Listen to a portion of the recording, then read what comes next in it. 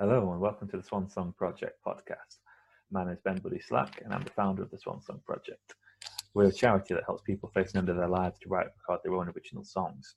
If you'd like to find out more about the charity, you can look us up on our website, swansongproject.co.uk. You can also follow us across the different social media platforms on YouTube. Give us a follow and a like and all that good stuff. We appreciate the support. This podcast features a range of songwriters and we talk about music and bereavement. They share with us one of their songs, talk a bit about how they wrote it, they share with us a songwriting tip, and they also share with us a song that's meaningful to them in some way relating to bereavement. This episode features Graham Browning, and hope you enjoy it.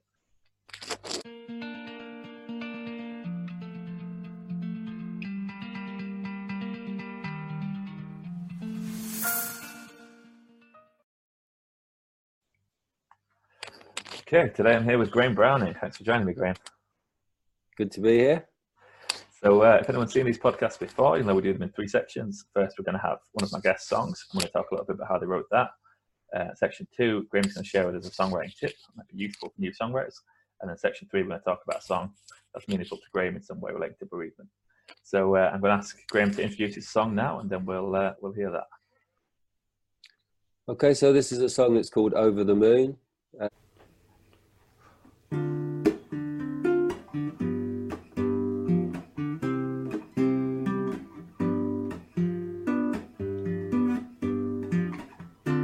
I'm over the moon, she said, and I said, oh, that's a shame. You seem to be getting along so well, what went wrong? He was seeing somebody else, she said, I could see it in his eyes. You wouldn't believe the lies he told, I always knew he had a dark side, but I'm over the moon, over the moon, over the moon. I'm over the moon, over the moon, over the moon. I took it really bad, she said, but he means nothing to me now. I'm coming back to earth, got my feet back on the ground. But he still comes around, she said, I take no notice. I keep my curtains closed so he can't see inside. And I'm over the moon, over the moon, over the moon. Yes, I'm over the moon, over the moon, over the moon. He was so bright, she said. He took all my light, she said. I could not see what was right in front of my nose. But I'll find some other lips, and he will be totally eclipsed in the affairs of the heart. That's how it goes. And I'm over the moon, over the moon, over the moon. I'm over the moon, I'm over the moon, over the moon.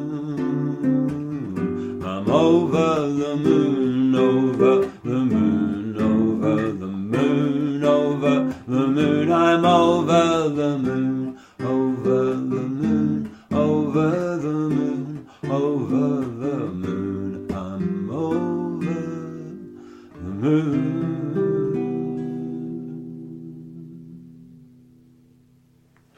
Okay, brilliant. So that was Over the Moon by Graham Browning. So what can you tell us about writing that one, Graham? Well, it came out eventually during lockdown. I think I'd had bits and pieces of it lying around. I don't know why, but I felt compelled to write a song that said something about the moon. And I had all sorts of notes and things about, I got interested in different types of moons. You know, you can get blood moons and wolf moons and all that sort of thing. But the song just wouldn't come. And then at some point, I had a notion that this phrase that we use very kind of commonly, over the moon, that I could turn it on its head and make it mean something different. So I'm over the moon, she said, is how it starts. And then I say, that's a shame. And it's I just like that turnaround, really.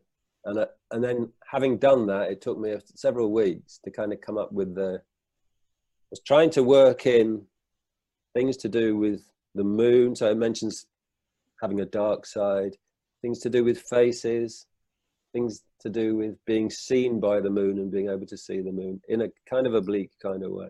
Mm-hmm. It took quite a long time to come. And what made it flow in the end was I found a chord sequence that I felt like I could sing it to. And then, as usual, you know, you get something like that, and then the whole thing flowed out as a song. And the other thing that happened with it was I was trying to write a fourth verse, because it goes verse, mid, late, and I was thinking there should be another verse. And then I realized, well, the song it's kind of said what it has to say, so I can just stop there.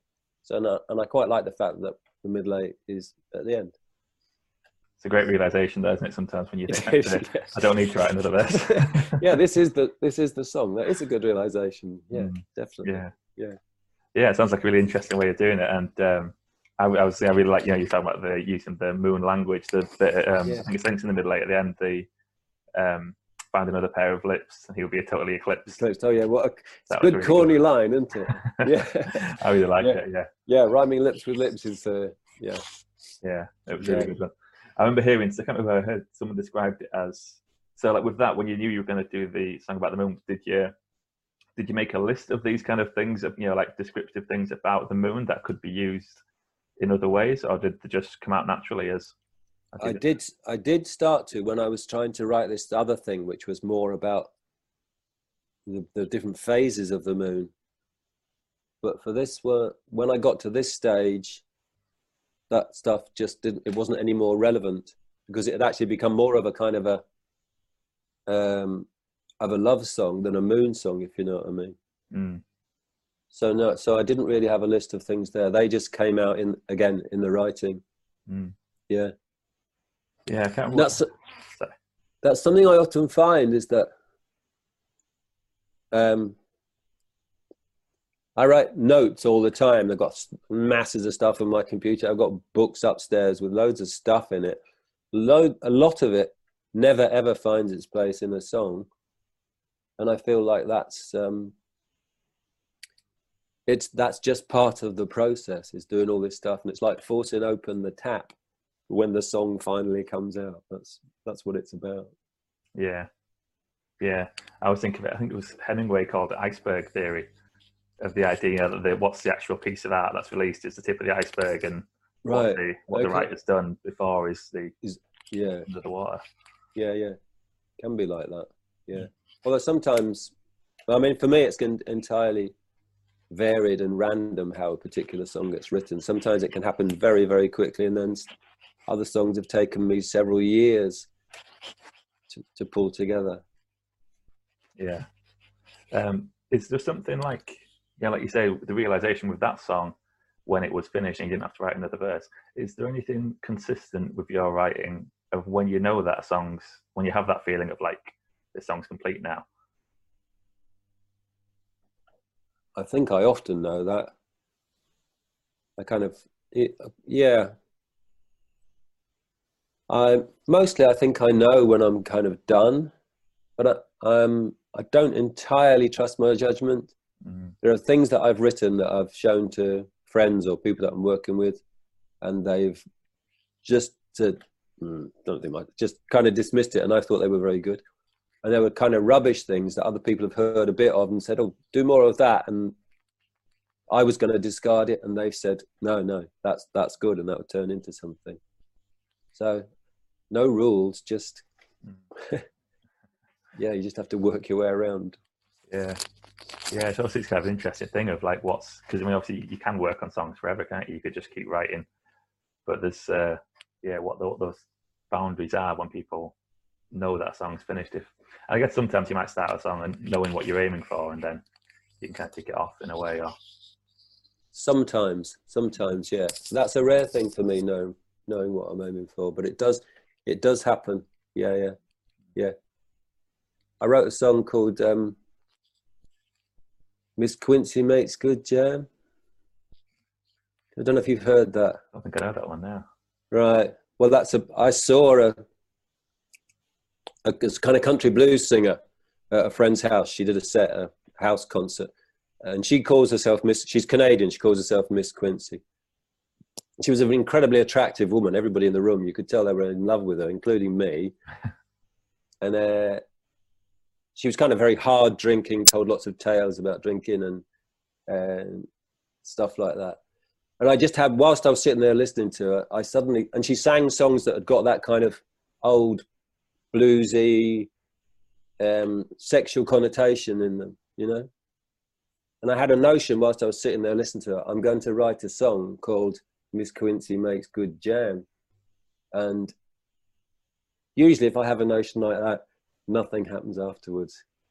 But then I think it was in the course of a car journey, the whole song just wrote itself in my head as I went along. I had a little pad on my seat. I was writing all these lines down. Yeah. So that was a deliberate intention, and it came out, and it has that kind of, you know, throughout has that kind of sexual connotation in it. So I was very pleased with that. But it's a rare event for me.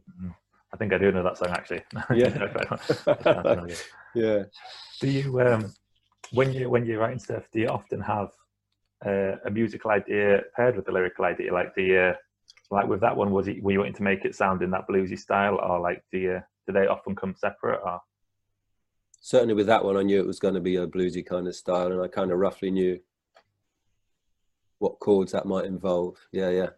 But again, there's not a rule about that. I can have a set of words around and a set of chords that might have been around for years before I realised that they might work together. Sometimes I deliberately put words with a set of chords that I've got knocking around that don't seem to fit, so that there's a kind of an incongruous relationship between the words and the tune.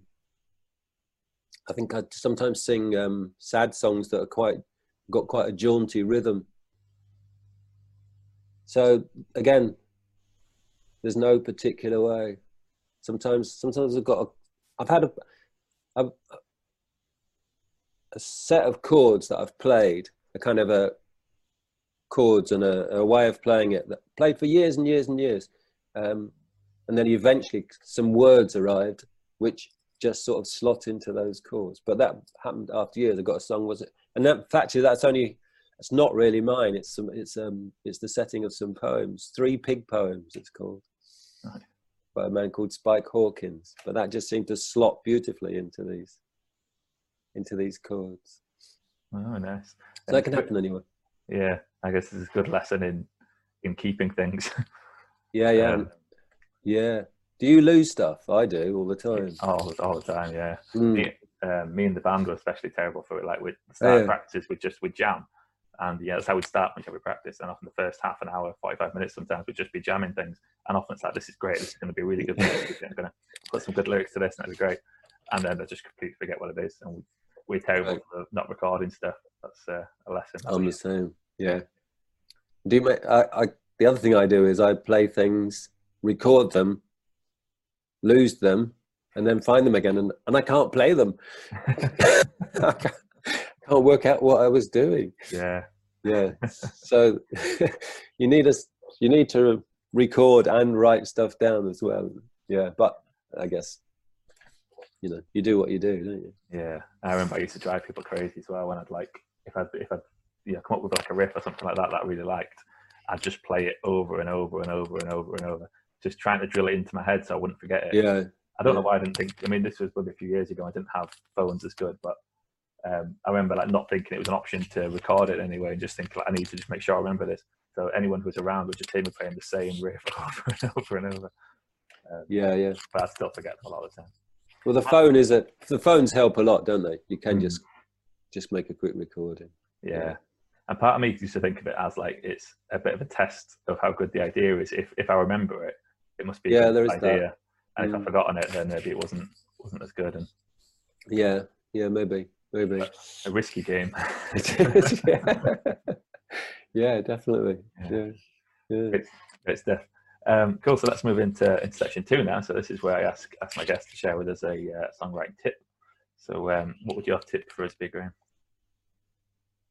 I thought a lot about this, and I really don't know how to help people write songs. So I was going to talk a bit about rhyme, because I'm a bit stuck on rhyme. When I start to write words in my head, I immediately start to hunt out rhyme words. Mm. And I think in some ways that works for me, because the rhyme can bring new ideas, because it brings a word that you wouldn't necessarily have thought of. So it can work as the engine for making things move forward. But sometimes it just feels like a break. I'm stuck for a rhyme. I don't know where to go, so I give up. So I kind of make myself try to write without rhyme from time to time. So I think if you are a rhyming songwriter, it's worth trying sometimes to deliberately write a song that doesn't have end rhymes in it. It could have internal rhymes within the lines, but try and write something without rhyme in it, I think is a good idea. And try to find other ways of joining lines together rather than rhyme. So there are other mechanisms that you can use. One of which I like is to use the same word as you end the line to begin the next line. Mm. It sort of sounds quite strange, but it's a nice way of linking things. So that's really it, really. Just kind of play with rhyme or play with not rhyming. And actually, it really doesn't matter. I think one of my best songs has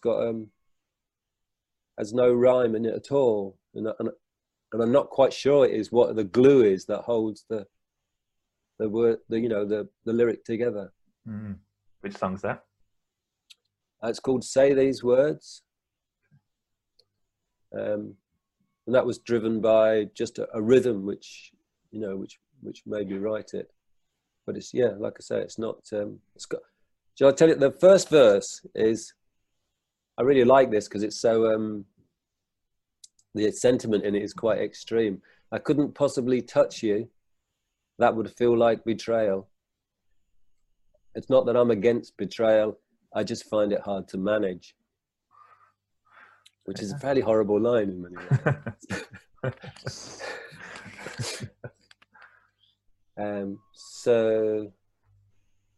So think about rhyme and think about not rhyming. That's a good idea, I think. Yeah, I think that's a really good one. I share what you said at the start about, like, I often quite like the rhymes that pull me in different directions. Like you say, if you've got one line that you like, and then whatever words rhyme with that, it might spark some different ideas how the next line might go. But also, like, you can feel bound by it and feel like you fall into the same patterns if you use rhyme in a similar way in a lot of songs. I find it very difficult to find a way of lines flowing without the rhymes. But then when it does work, it is. I'm trying to think. There's one particular song that I remember, like, just being shocked when I, like, read the lyrics without listening to it. I was like, actually, these words don't rhyme. Yeah. Well, some people seem to be able to do that. Some people seem to sing just like as if the words were just coming into their head. Yeah. Yeah, it's definitely a good challenge. And some of those things, like, say, like using internal rhymes and those different little tips and tricks you can do to. Yeah, internal rhyme, like something that, again, I'm a bit over attracted to those sort of things, so I have to be careful. Yeah, definitely keep things interesting and pull you in some interesting directions. Yeah. Brilliant. Yeah, thanks for that, Graham. So let's move into section 3 now. So this is where I ask my guests to share with us a song that's meaningful to them in some way related to bereavement. And what I do here is I put the link to the song in the description. So if you're watching or listening to this at home, you can go and listen to the song, come back and hear us chat about it for a little while. So what song did you choose for us, Graham? Did I choose Pain? Is it called that? I can't remember the title now. It's Sparkle Horse song. Yeah, it was called. It wasn't called. It starts with pain, doesn't it? But yeah, but it's not called that, is it? It's a really weird thing. I'm a huge Sparklehorse fan, and I don't know what any of his songs are called. It's called And Revenge. Revenge, that's it. Of course it is. Yeah, of course it is. Yeah, yeah, yeah. So yes, if you're watching this, you go listen to the song. It'll be the description: Revenge by Sparklehorse and Danger Mouse, isn't it?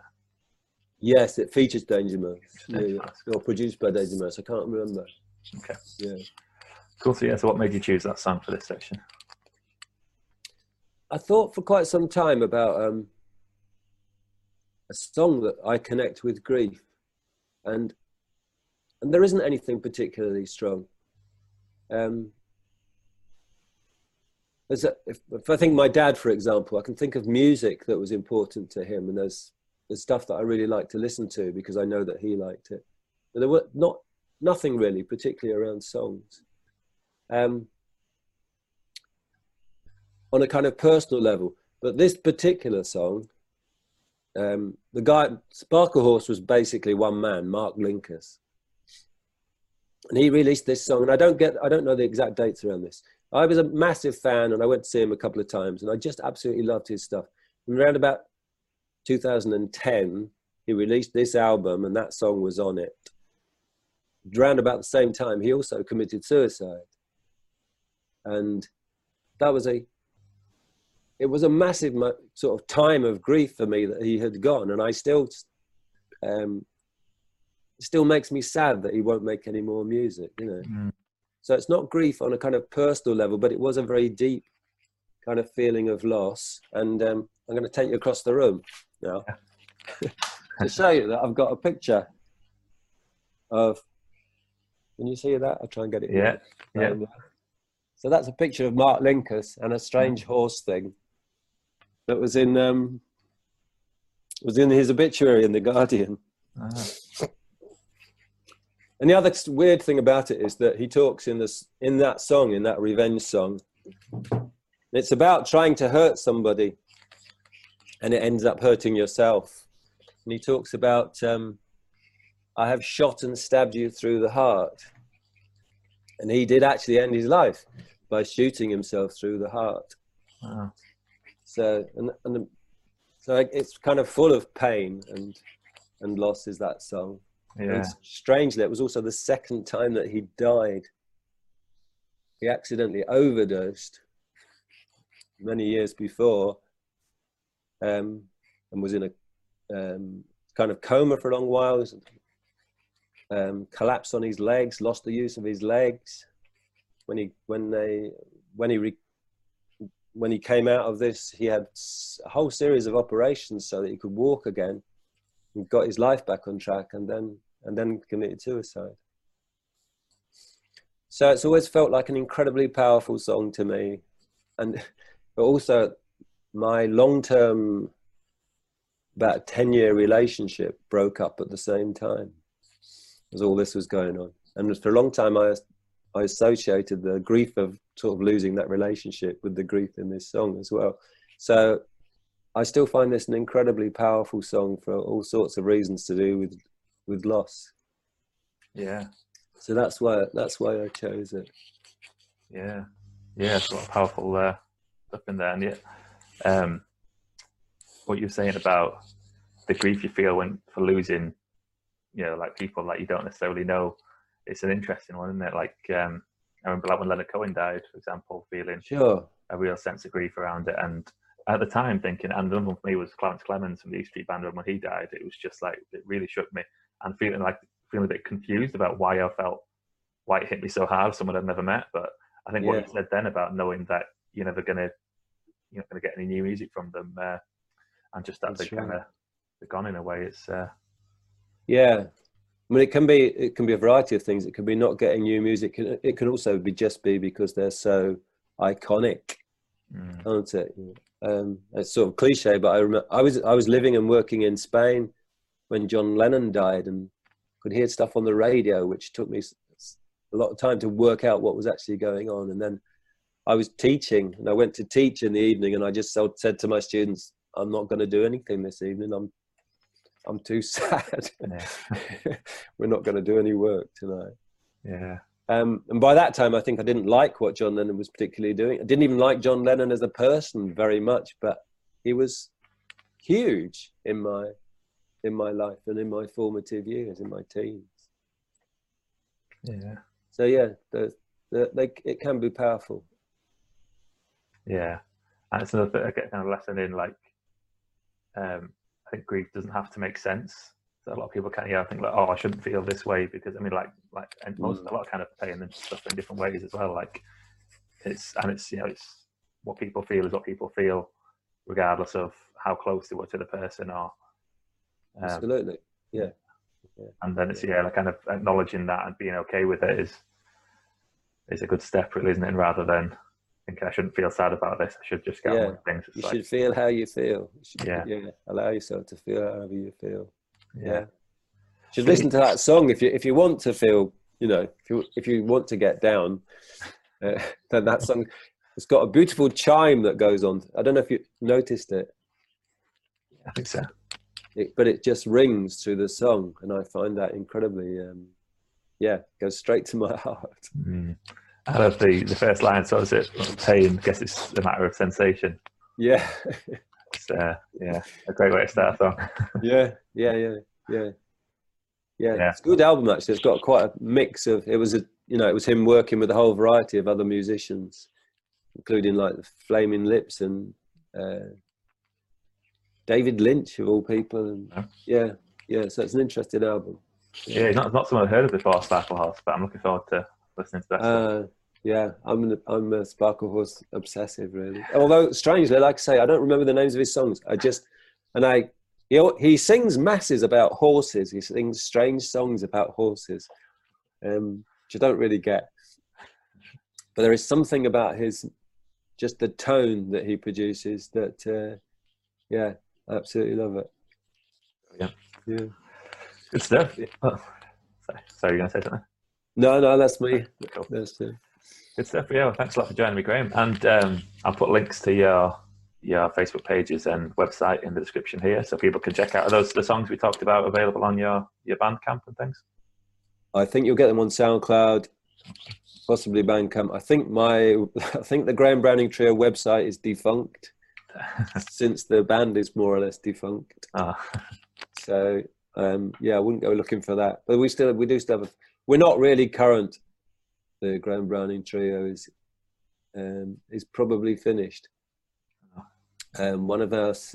Well, I've got a bit of a problem with my voice, which has caused problems, and Pat, my guitarist, clarinet player, singer, is about to move to Mongolia. That would make gigging hard. Yeah. That's going to cause us some rehearsal problems. Yeah. Okay. I'll put the links anyway. I know you've been doing some collaborations with Hugh, haven't you, of Natural Causes? Yeah, with you. Yeah. A few new songs there that I can link. Some Natural Causes would be good. Yeah. And more will appear there, I'm hoping. Yeah, great stuff. Cool. Thanks a lot for your time, Graham. I really appreciate it. Thank you. That's been a real great pleasure. Yeah. Thanks for asking me. Yeah, always fun talking songwriting with you. And you. And thanks for tuning in, everyone. I'll be back with another episode soon.